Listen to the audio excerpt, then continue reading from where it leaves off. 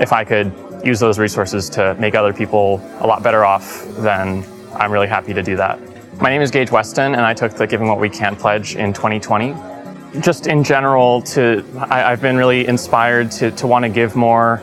Since I was a young teenager, I had been struggling with depression for 2 or 3 years, and I think that suffering really made me really want to take away the suffering of other people and also promote more flourishing. And so that was kind of just a general motivation for wanting to do good.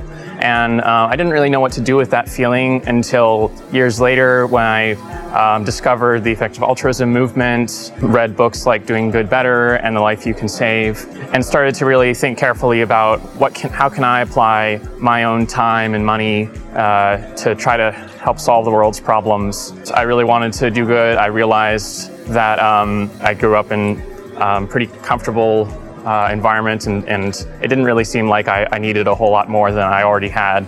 And so if I could use those resources to make other people a lot better off, then I'm really happy to do that.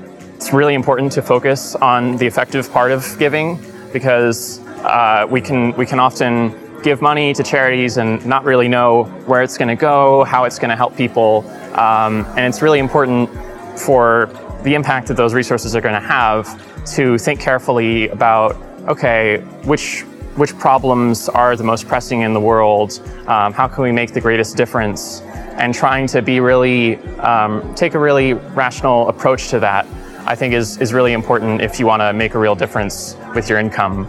I think effective giving really makes me feel pretty inspired, both thinking about the impact that I can have and also thinking about the community of people, both from the Giving What We Can community, the effective altruism community, and I can be pretty sure that if I'm donating money to these effective charities, that I'm doing at least some good in the world. I think probably a lot of good with relatively small amounts.